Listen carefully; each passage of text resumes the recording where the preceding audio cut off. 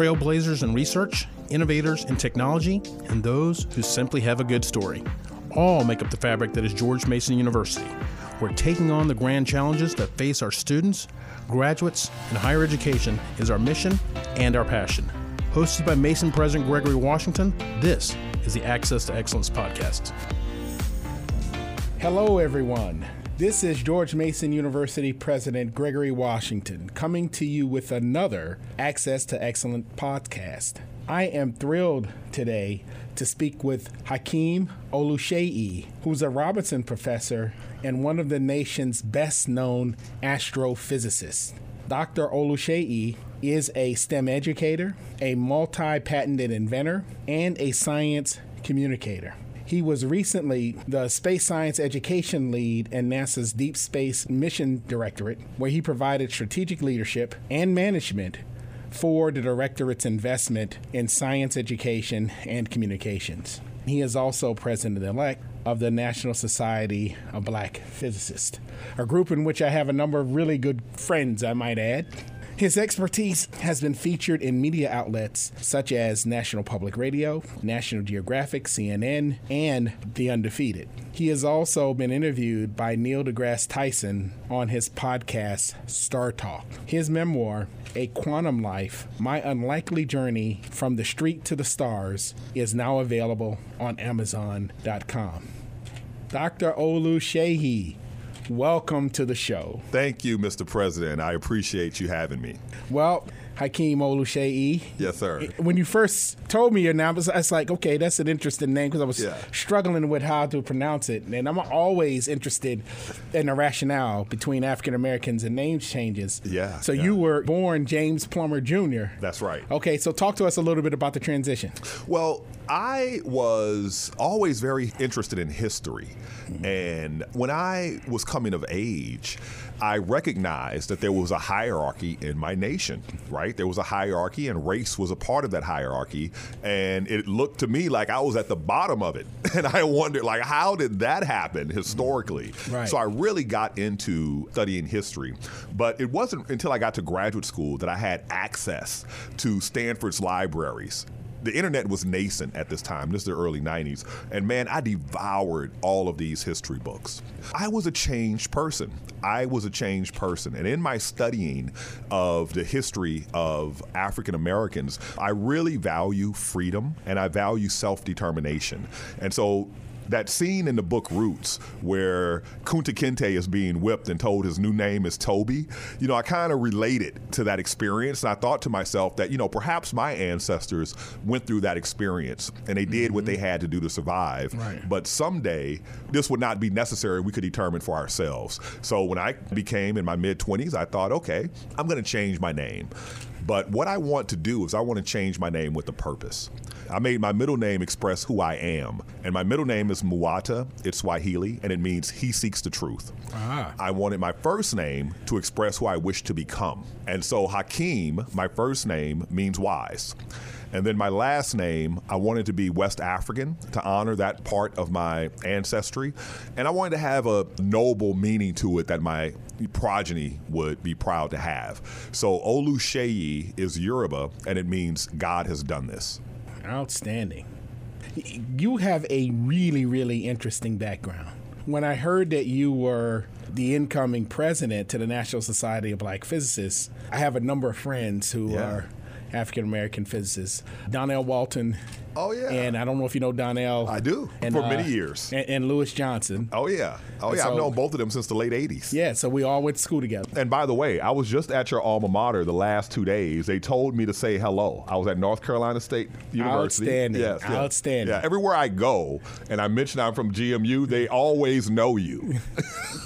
I don't know if that's good or bad, but I'll take it. Yes, this one woman was an undergraduate with you, she mentioned, and she talked about, she says you're still in contact and how they missed out when you were a dean, right? They were like, we should have had him as our dean, and now you're president, and they missed out again. But they love you down there. Oh, it's a great place, without question. About how many black physicists are there in the country? with That is- PhDs. Yeah, that is a question that I do not know the answer to. Right. In the National Society of Black Physicists, we have 3,000 names in our database. But the thing about our organization is it is completely inclusive. Everybody is welcome to the party. So it's not exclusively black physicists. I get it. So a lot of them are supporters of the organization, and some of them are members that are even corporate members. So that's a cap. So maybe half of that. I don't know. I just really don't know the answer to that. That's interesting. That's a good question to find out. You know it how is. many graduated the year you graduated? Well, I do know that at the undergraduate level, when I graduated, it was about 100 per year. So that way, whatever number of students your university graduated, that's the percentage nationally that you graduated. I That hear was you. I hear you. So in 1991, Tougaloo graduated 2% of the African American physicists. Amazing. Well, I will tell you, Donnell and Lewis are some of my best friends and really, really good people. Our annual conference is this week, and Donnell is actually our keynote speaker for one of our plenary sessions this week. Not surprised. Not surprised. He's a great guy. Well, look, I'm going to preface this question. I am a great fan of the movie The Matrix. Yes.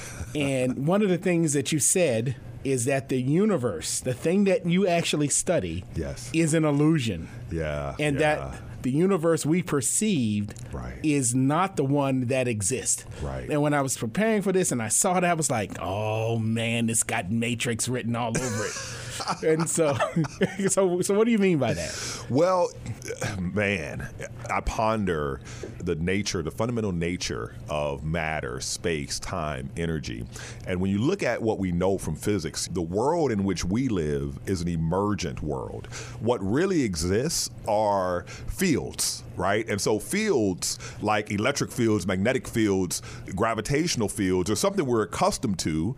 They have no mass, right? And they extend in space like magic, but the evidence has been around us forever. Like, for example, every electron is identical. That seems puzzling, but the reason why that is because they're not individual.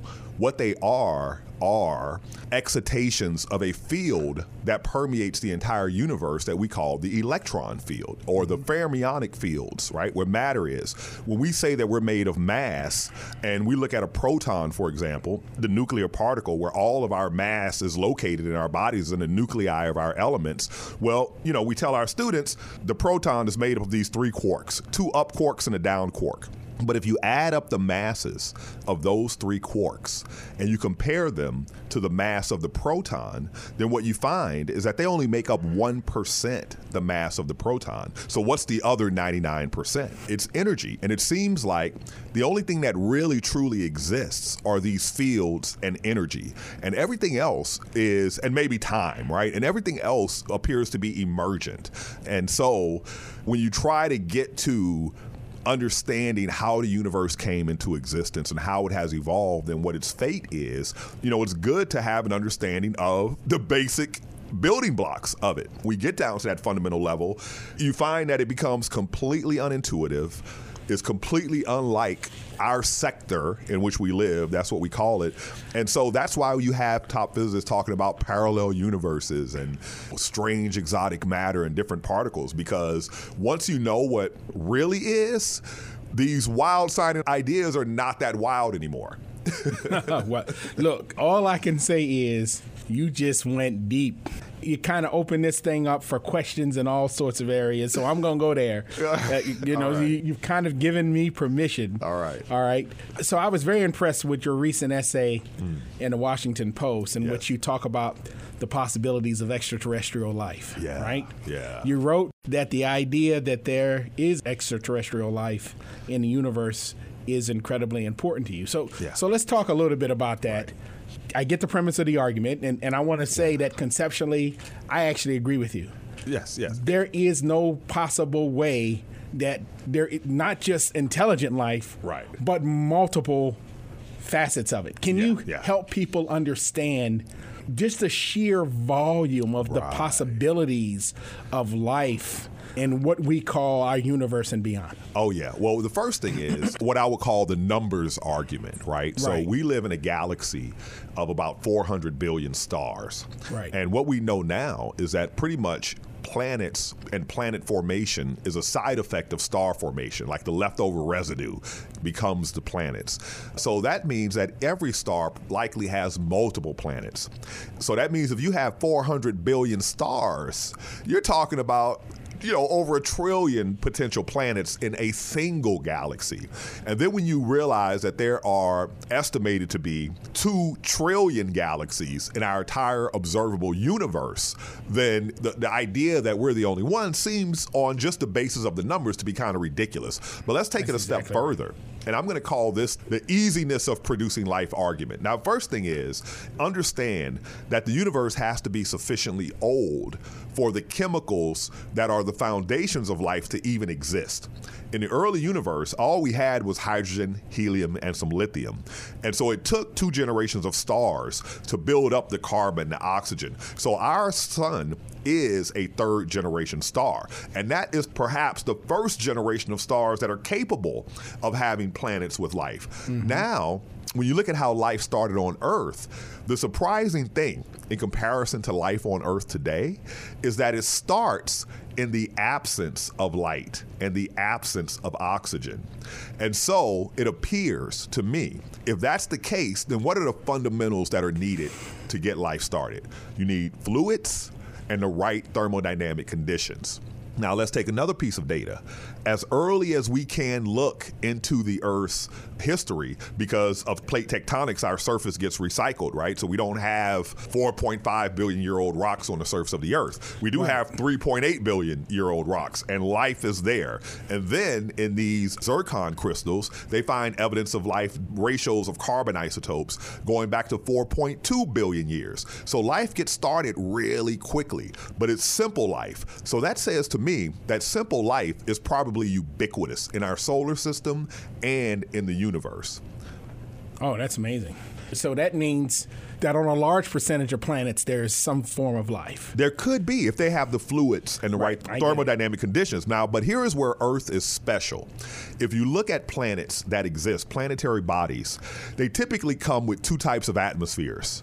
0 atmosphere and a big, thick atmosphere like Venus or the moon Titan. If you lived on one of those planets, you wouldn't even know that stars exist. So one of the biggest mistakes of sci-fi to me is that whenever they go to another planet, they have this transparent sky, just like we do here on Earth. That is so unusual. Our atmosphere is nearly non-existent.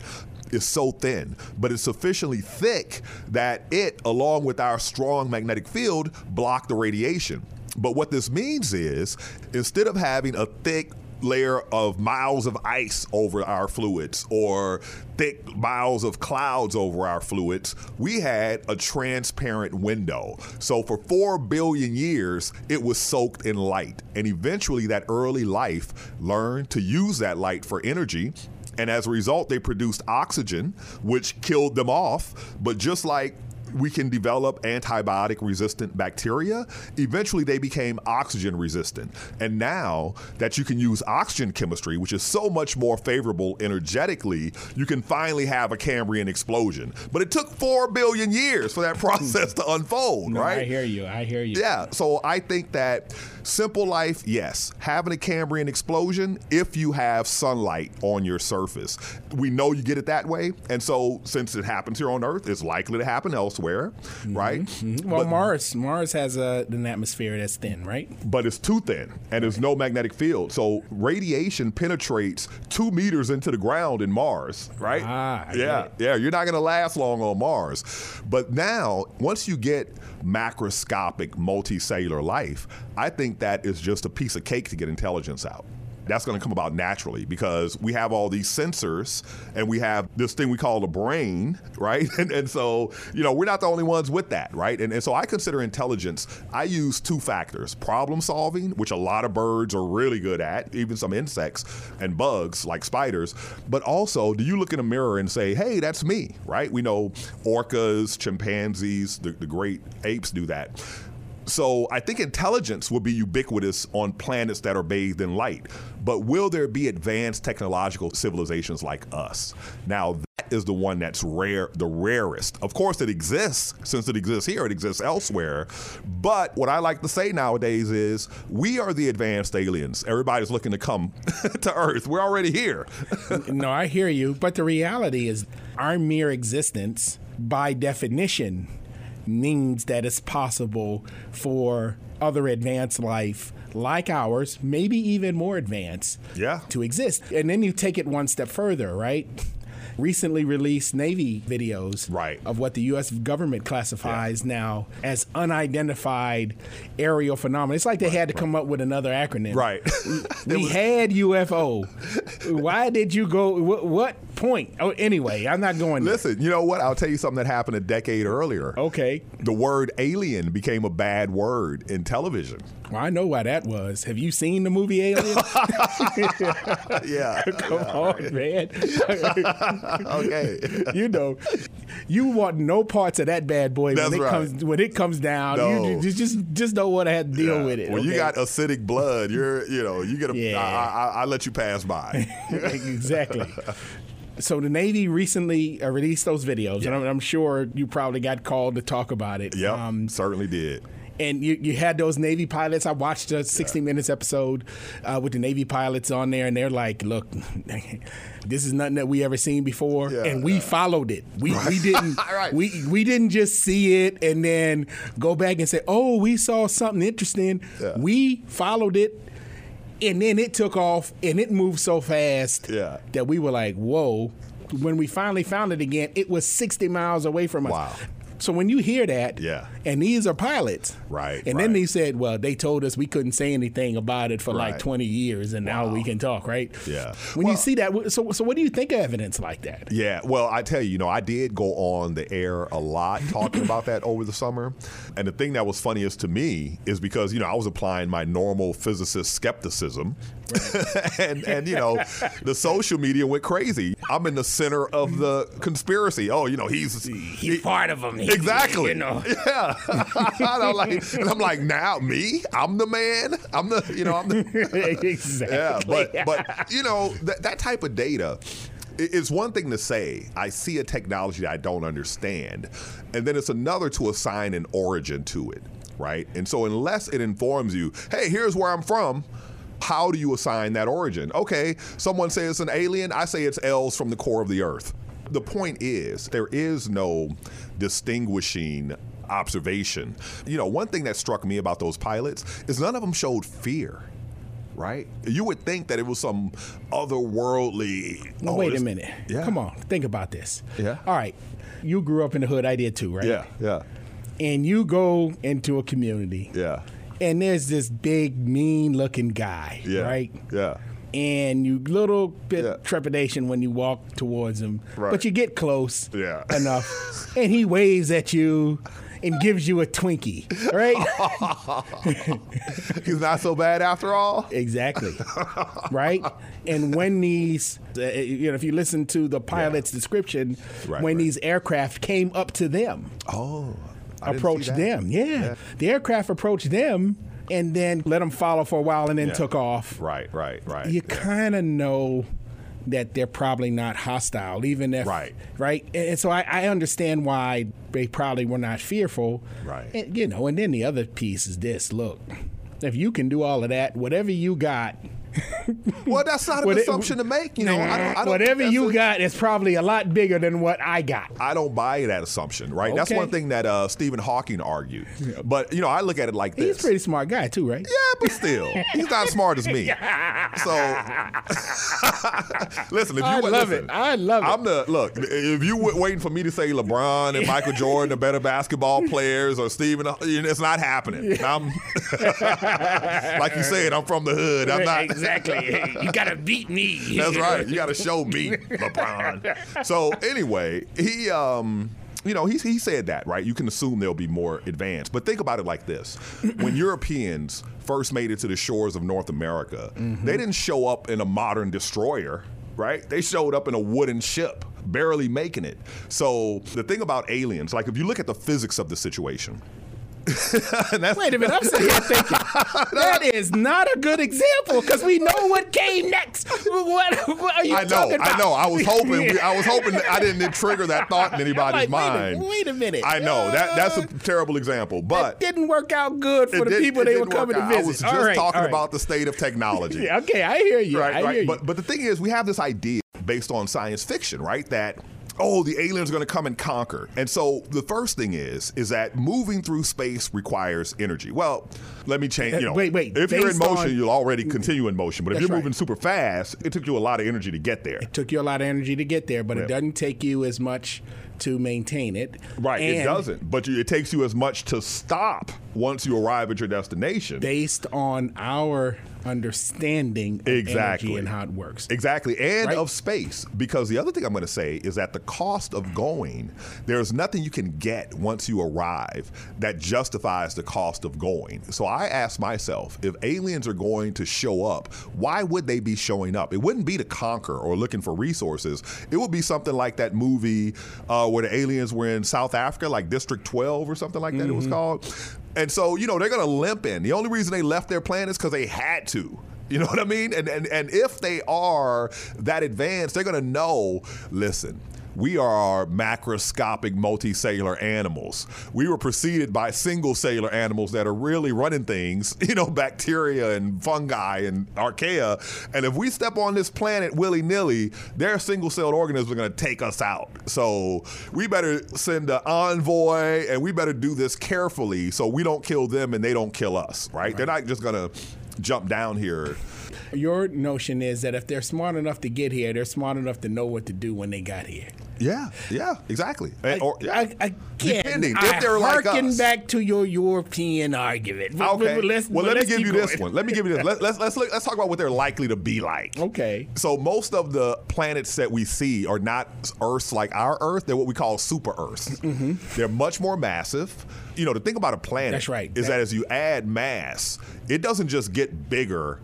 Gravity is harder, right? Yeah, exactly. So it crunches itself down further, which means gravity will be increased even more. Mm-hmm. So that means that whatever beings, if some intelligent, technologically advanced species exist on these planets under that strong gravity means, number one, they're going to be really strong themselves. And number two, they're going to be short. You can't grow too tall in super strong gravity. Right. So I always imagine little 2-foot tall Incredible Hulks, right? So that's who the alien is that's coming to get you. Okay, I hear you.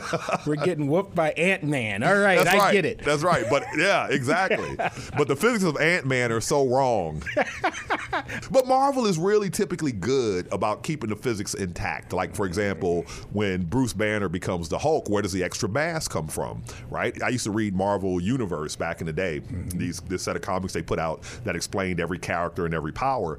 And they would say, the mass comes from another dimension. So they're taking physics conservation laws into account, so. I hear you. Yeah. I hear you. So. You think they get Ant-Man right. Ant-Man doesn't make as much sense. Not at all. I take it that this is probably in your life, right? Yeah. The question you're probably asked as an astrophysicist more than any other, right? You're asked about life, I would presume. Yeah, life, black holes, time travel. Those are the big three. But that would be the case if you were Carl Sagan or Stephen Hawking. They're all going to talk to you about those kind of things. That's right, yeah. But you actually got another dimension, right? And so let's talk a little bit about your life story. Okay, all right. Yes, sir. You got roots in some tough neighborhoods around the country, right? Yes, that's right. Here's what I've learned. Yeah. If the word ward is at the end of it, it's a tough neighborhood. I've never heard the word ward associated with, it's just a great utopian place to live. That's right. Houston's 3rd ward. Yeah. New Orleans, 9th ward. Yes. Right?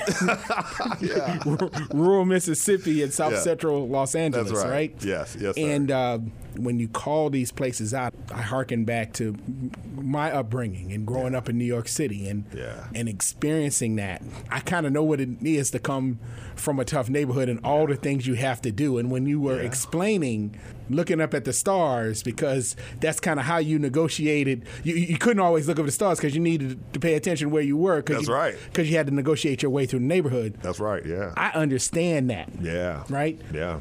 You even say that some of your relatives were part of, the Crips. Yeah. Yeah. Talk to us about your upbringing, and maybe talk a little bit about what was that spark or time. When did you, for lack of a better term, transition to where you knew you were going to pursue a different path outside of the options that were available to you in those communities? What's today's date? I got you. Yeah, it's interesting because there's my passions and my interests, and then there's navigating real life practically and knowing about education and careers and those sort of things. So for me, it was about the passion and the curiosity first. My mother was an avid reader. Now, neither of my parents graduated high school. My father dropped out of school when he was 9. He was illiterate until he was almost 30. My mom dropped out of school when she was 16, and so did my sister. And so did my mother's mother. All three of them dropped out of school at 16 and pregnant.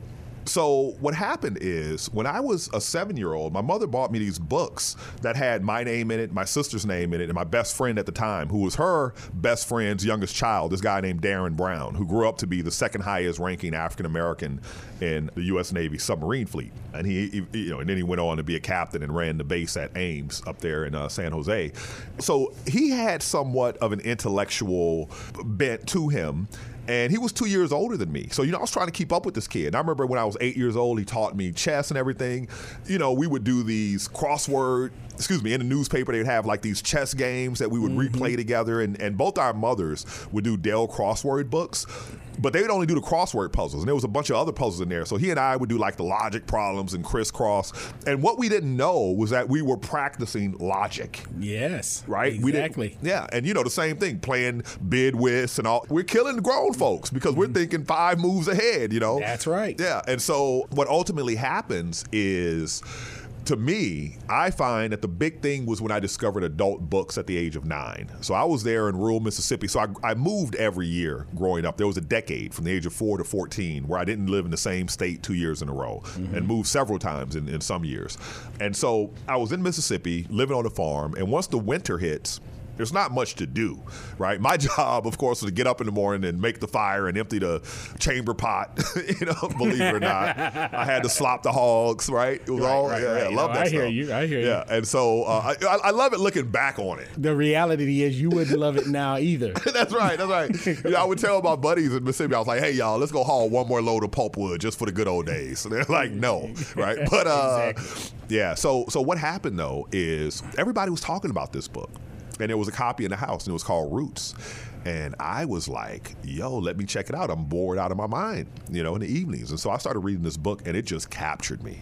And it taught me that I don't need pictures in the books. If the books themselves are well written, the pictures in my mind are even greater. And I was filled with different emotions. And so that really impacted me. And because my childhood was so violent, I felt a certain way about humans, right? I felt like it ain't safe. Right? And so what I think happened with me is that we are social animals that are built to bond. And I ended up bonding with books. I found humans dangerous. So, I'm going to avoid them. But these books over here, they're pretty awesome. It's funny because every time I am reunited with someone from my childhood, whatever, that's what they talk about. They talk about 2 things. They talk about me being a little boy with a deep voice and the fact that no matter what was going on, I always had a book over in the corner, reading my book. Yeah. That is amazing. Yeah, man. Yeah. But, when it came to education, I lived in those tough neighborhoods. And it was when I got an IQ test when I was 11 years old that suddenly in school, they looked at me differently. And because the level of expectation wasn't very high, pretty much all I had to do was show up and I'd get an A. You know what I mean? Now, what I did do is I'd get my textbooks and I'd read them, devour them in the first 2 weeks and never touch them again and just be disruptive in class. Yep. I would do it. I know all the components. It's interesting because I did very similar kinds of things. Yeah. Didn't necessarily have the same problem with my oldest son, who was really smart. Yeah. But my youngest son, he started doing the same thing. But he was taught to think by me, right? So Right. he had a different level of thinking, Yeah, right? And yeah. one day he just came home and he just said, this stuff is too easy for me. I need to be doing something else. Yeah. You know He what? and I couldn't, as a kid, I never really could articulate it in that way. Yeah, But yeah. he did. He did. And when he did, I was like, oh my goodness. Right. We got to get you something else. Challenged. You got to, because Yeah. if not, you're going to be a problem. Yeah, exactly. You know the routine. And let me tell you, my son, he's 16 now. In middle school, he said to me, he goes, Dad, because, same thing, taught by me, right? So this kid completed Algebra 1 at 7, Algebra 2 and Trig at 9, started calculus then. So he tells me in middle school, Dad, I feel like a god among peasants in math class. I'm like, dude, that's going to get you in trouble, that attitude right there. That's going to get you in a lot of trouble. You better work because you have a head start, but they're going to catch you. And if you're not steady working, you're going to feel like a peasant among gods. A peasant among gods. I'm a god amongst peasants. That's deep. That is deep. Yeah. But I tell you this, when he was like a 4-year-old, 5-year-old, my mother said to me, she goes, you know what? I think he's smarter than you are. To which I replied, no, the heck he ain't. His daddy got a PhD. Neither one of my parents graduated high school. It makes a big difference. So, for example, I don't know if you had this experience. When I got to graduate school, 3 of my fellow graduate students in my research group of 6 people, their fathers were PhD physicists. That's right. That's right. And they were ahead. Oh, yeah. Because they had that. cheated. They cheated. Right. And so my youngest is fluent in Mandarin. Wow. Right? Yeah. And he was fluent in Mandarin when he was in high school. Yeah. Yeah, I think he's going to be smarter than me. He should be. Yeah, he's going to be way more educated for sure. But he should be, right? because he should be. Yeah. I'll put it to you like this. People say, oh, your son's an engineer. That's amazing, blah, blah, blah. I'm like, would you think it was amazing if LeBron James's kid couldn't play basketball? Right. Right? Yeah. That's kind of the family business. He played basketball. He better be good at basketball. Yeah. Well, Yeah. I'm an engineer. Yeah. My kid should be good in those things. They're going to bump into experiments and stuff around the house. Right. They're going to see code on my computer. They grew up with it. So, of course, they're going to learn. So it's funny. My 16-year-old son, he said to me, he's taking his first physics class in high school. He's like, Dad, I feel like I've been preparing for this my whole life.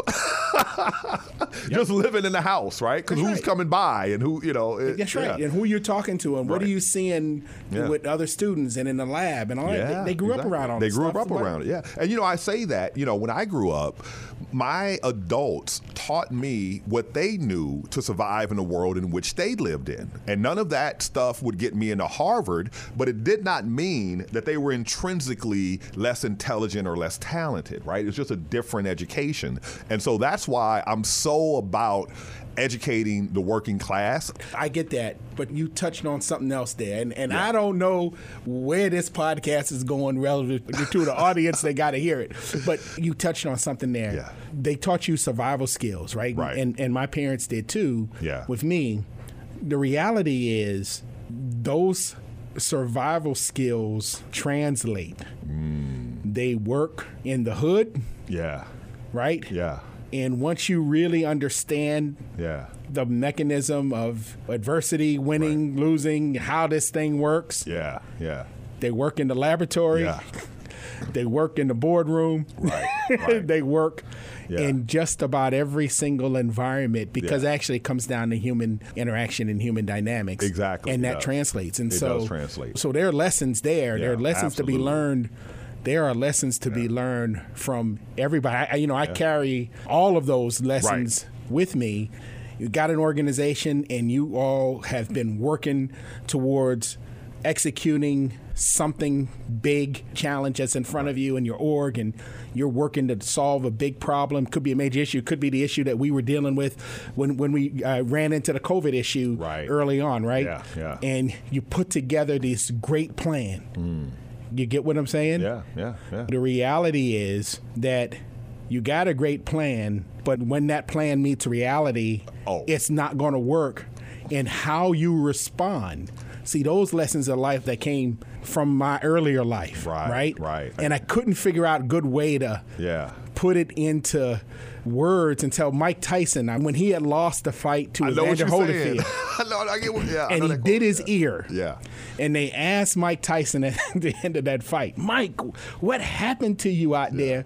Why did you bite his ear? Did you not have a plan? And he looked at him strange, and he said, yeah, sure, I have a plan. He said, everybody got a plan until he hit you in the mouth. That's right. Exactly. But that is so true Yeah. in organizations, because you plan to do things, you got this directive, or even students, they're working on a problem. Oh, yeah. They've done all of these practice, and then they get into the exam, or the real problem comes to them, and it's something there that's different, and how you respond, how your training comes in to help you get around that actually dictates if you're going to be a success or not. That's right. It just translates. Yeah, yeah. You get what I'm saying? I absolutely get what you're saying. When people ask me about my resilience and grit, I point out that when people would doubt me and tell me this isn't for you, my response was always, I'll show you. Right? Oh, you think you're better than me, or you think I'm less than? I'll show you. Right? But as I became the older person, the mentor, I realized that most people do not respond that way. A lot of people, they will be crushed when you tell them that. And so that's one of our big challenges. If you have an environment where you are about educating, you are about uplifting. When students come in, virtually everybody is insecure, because you're looking at the people that have been in it longer than you, and they got it figured out. The professors all seem brilliant, and you might be doubting and questioning yourself. And all it takes is one professor to say, yeah, maybe this isn't for you, and that person can be crushed. And I've seen it happen. Yeah, I've seen hundreds it happen of times. Yeah, right? Yeah. But I've also seen that same grit that you talked about, right? Yeah. And it's not just students in the classroom. It's in every single walk of life. Right. I've experienced it in every single position I've taken. Every single one. Yeah. Right? Yeah. There's always a question on whether you can do, including this one. Now, at some point in time, it actually becomes, for me, I wait for it. I'm like, so I'm looking. I know it's coming. It's coming. That's right. Wait for it. Oh, there it is. Okay, I'm at home now. I know how to operate, because you don't think I'm going to be successful. So I actually know how to make this work. I know you know what I'm feeling. I thought it was just me. I thought it was just me. I thought I was the only one who was strategic in these ways, because, I'll give you another example. So physics is a hostile field without question. to everyone. It doesn't matter. Even if your father and grandfather were physicists, it still ain't easy on you. But when you come from a background like my own, academics sometimes has a sort of elitism in certain types of organizations. But physicists, oh man, do they ever have a case of elitism. And so one of my mentors when I was a postdoc told me, he said, listen, when you give a talk, only speak 10% of your knowledge. Hold the 90% in reserve, right? But what I would do is I would take the strategy a step further.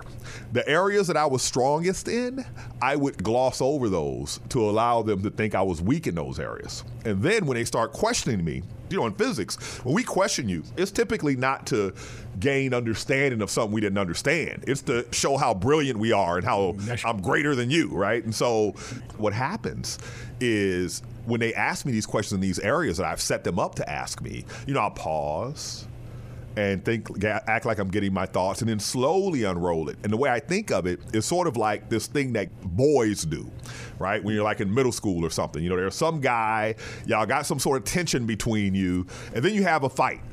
And then after that, you're best friends, right? Best friends, exactly. Yeah. So, I think that same thing, like now that I'm more senior and people know who I am, they see me coming. I can't play that game anymore. But when I was a junior person, I had to strategize. And, I would lead people to underestimate me. Let me tell you something. We'll talk offline. You're not at the end of that rope. Believe me, I know. There's more. Without question. There's always more to do. Always more. Where folk will look at you and debate. It's interesting because I have a whole schedule of questions that I'm supposed to ask and engage you with. Instead, we had a conversation. Yeah, and I just threw that out of the window. I do want the audience to hear this, though. You have a great story about how you dropped out of college. Yes. And got a job as a janitor at a hotel, making $4 an hour and eating the guests' leftovers. That's right. Yeah. So I'm going to stop there and just let you take it the rest of the way. Yeah. The timing of it was really interesting, too, because what happened with me was my first 2 summers of undergraduate, I was homeless. Now, let me qualify that. I was not living on the street.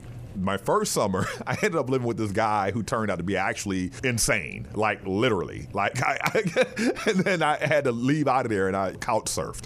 And the second summer, a different strategy. And at Tougaloo, we did not have a summer school or anything like that. So the upper class dorms were just sitting vacant. And so if maintenance was working in one of the dorms, they would turn on the air conditioning in that dorm. So that second summer, I would break into the female dorm, the upper class female dorm, and just sleep on a bare mattress in an area of the dorm where, I knew maintenance was not working. Right. So this one particular morning, the guy who I graduated with in 1991, his name was Lorenzen Dunbar. He's since passed away, but we were the 2 physics majors to graduate from Tougaloo in 1991. He worked at the admissions office, and this is before cell phones. So what had happened is the University of Georgia had called requesting me and requesting my Social Security number. And so what happened was I had been accepted into a research experiences for undergraduates that I had not applied to. And the reason it came about was because they got their grant late in the year, and they called professors they knew and asked them to recommend someone. And they called this professor, my chemistry professor, Richard McGinnis, and he recommended me. But I didn't have money to get there, and they weren't paying my way. So I told Professor McGinnis, hey, it doesn't matter. Thank you, but, I have no money to get to Athens, Georgia. So he purchased my Greyhound tickets to get there out of his own pocket. And I get there the first day. You pay him back? I don't recall. But whenever he calls me, I answer. No, I get you. You pay it forward? I pay it forward, absolutely. Right. And I pay off in service. I don't charge Tougaloo anyway. Anything, yeah. So anyway, what happens is my research advisor, this guy named Michael Duncan, he's like, you're going to need to access the building. So there's a key to the building, the key to my office, the key to the lab. And I nearly fainted on the spot. Growing up in the hood, young black dude, you don't get the key to nothing. You don't get the key to nothing. By definition, you are not trustworthy. That's right. And this dude just gave me the keys to the building. And then at the end, they're telling me how great I did. And I'm like, wait a minute. They're judging me on merit? And so I'm thinking that, this research thing is pretty cool. And what do? I go back to Tougaloo College. I was involved in a criminal lifestyle at that time. And my life was going horrific. I was failing all my classes. And I thought, you know what? I better drop out of college, because if I ever want to come back to college and get financial aid, I can't let 5 Fs or whatever it is on my report card. So I dropped out. And then I thought to myself, I'm tired of this life of crime. I found myself, as I say, looking down the stupid end of too many gun barrels. And it would get worse than this year. But what I ended up doing is I dropped out and I got a job that I could get. We were in a recession, so I get a job working as a janitor at the hotel near Tougaloo College. It was the Ramada Renaissance on County Line Road. And what happens is just like you say, I was making $4 an hour. I was only getting like 20 some odd hours a week. I could barely pay for my rent and gas, and I would eat by eating people's leftovers when they had room service. But then my big break arrives, or so I think, when the bellhop gets fired, because a bellhop can get $100 in tips in a day, right? I was barely making $100 a week if I made that. So I applied for the bellhop job, and basically the manager of the hotel tells me that the head of housekeeping where I worked gave a bad recommendation, so he couldn't promote me, but he wanted to, right? A gentleman named Fortuné Jobert. And I think to myself, I can't go from janitor to bellhop. I'm going back to college. No way. Gotcha. Yeah, this is my life. For me, I now see the value of education. Right. If I get this education. So that was your moment. That was one of my moments for sure. That was a moment when it became a matter of life and death for me. That's education right. did. Yeah. I agree. Because I saw that. So in that point, you said this education thing's got to work out. Right? This is all I got. This is it. I have to make this work. The alternative was just unacceptable. Outstanding. No, this is... Now, long story short, from there you go back? I go back, and immediately upon going back, 3 graduate students from MIT show up. Cynthia McIntyre, Aya Koot Bach, who's now a Morehouse professor, and a gentleman named Claude Poo. And what happened is, Cynthia was about to graduate with her PhD in physics from MIT. She'd be the second African-American woman in history after Shirley Jackson. Yep. And so she raised money from the deans of physics and engineering to start this new conference called the National Conference of Black Physics Students. And so she shows up on Tougaloo College campus and Jackson State campus and said, hey, let us tell you about this career called physics. Now, by the way, I had just started taking my first physics class.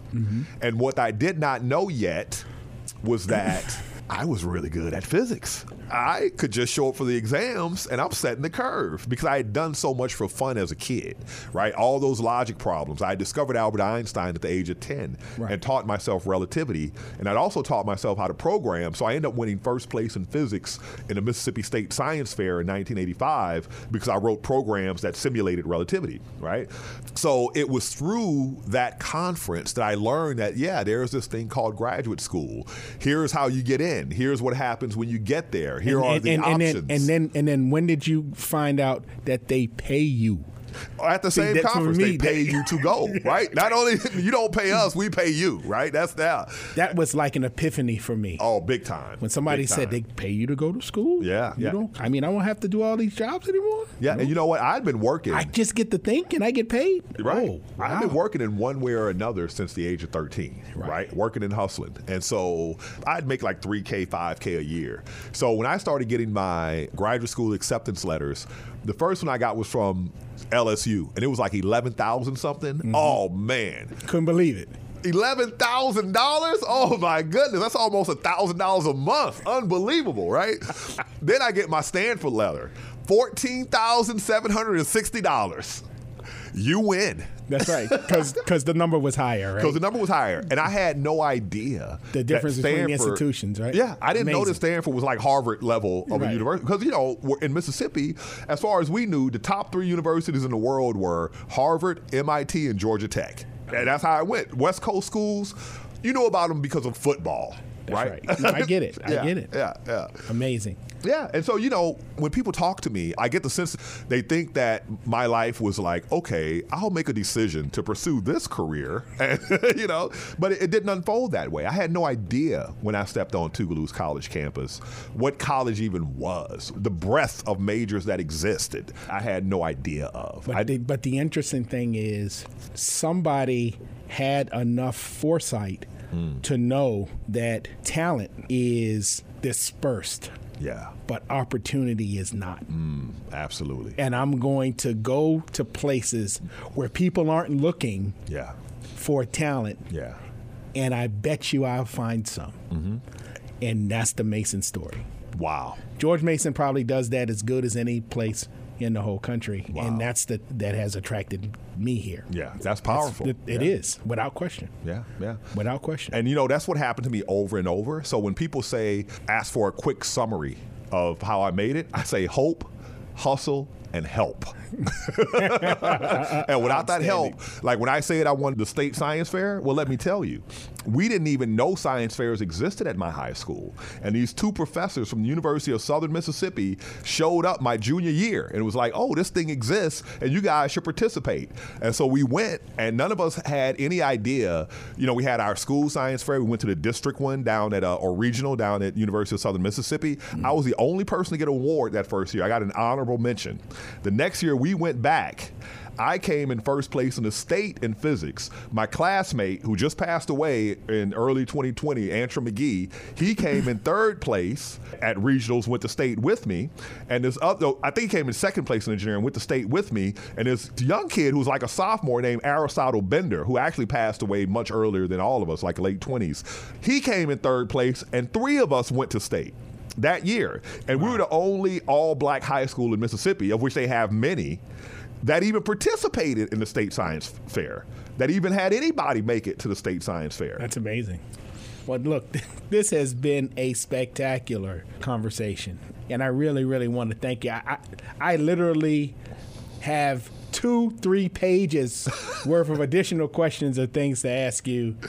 Well, we can do it again anytime you're ready. Oh, man, I would love the opportunity. So all of you listening, you see why this guy is so great, and we're just ecstatic to have him here at George Mason.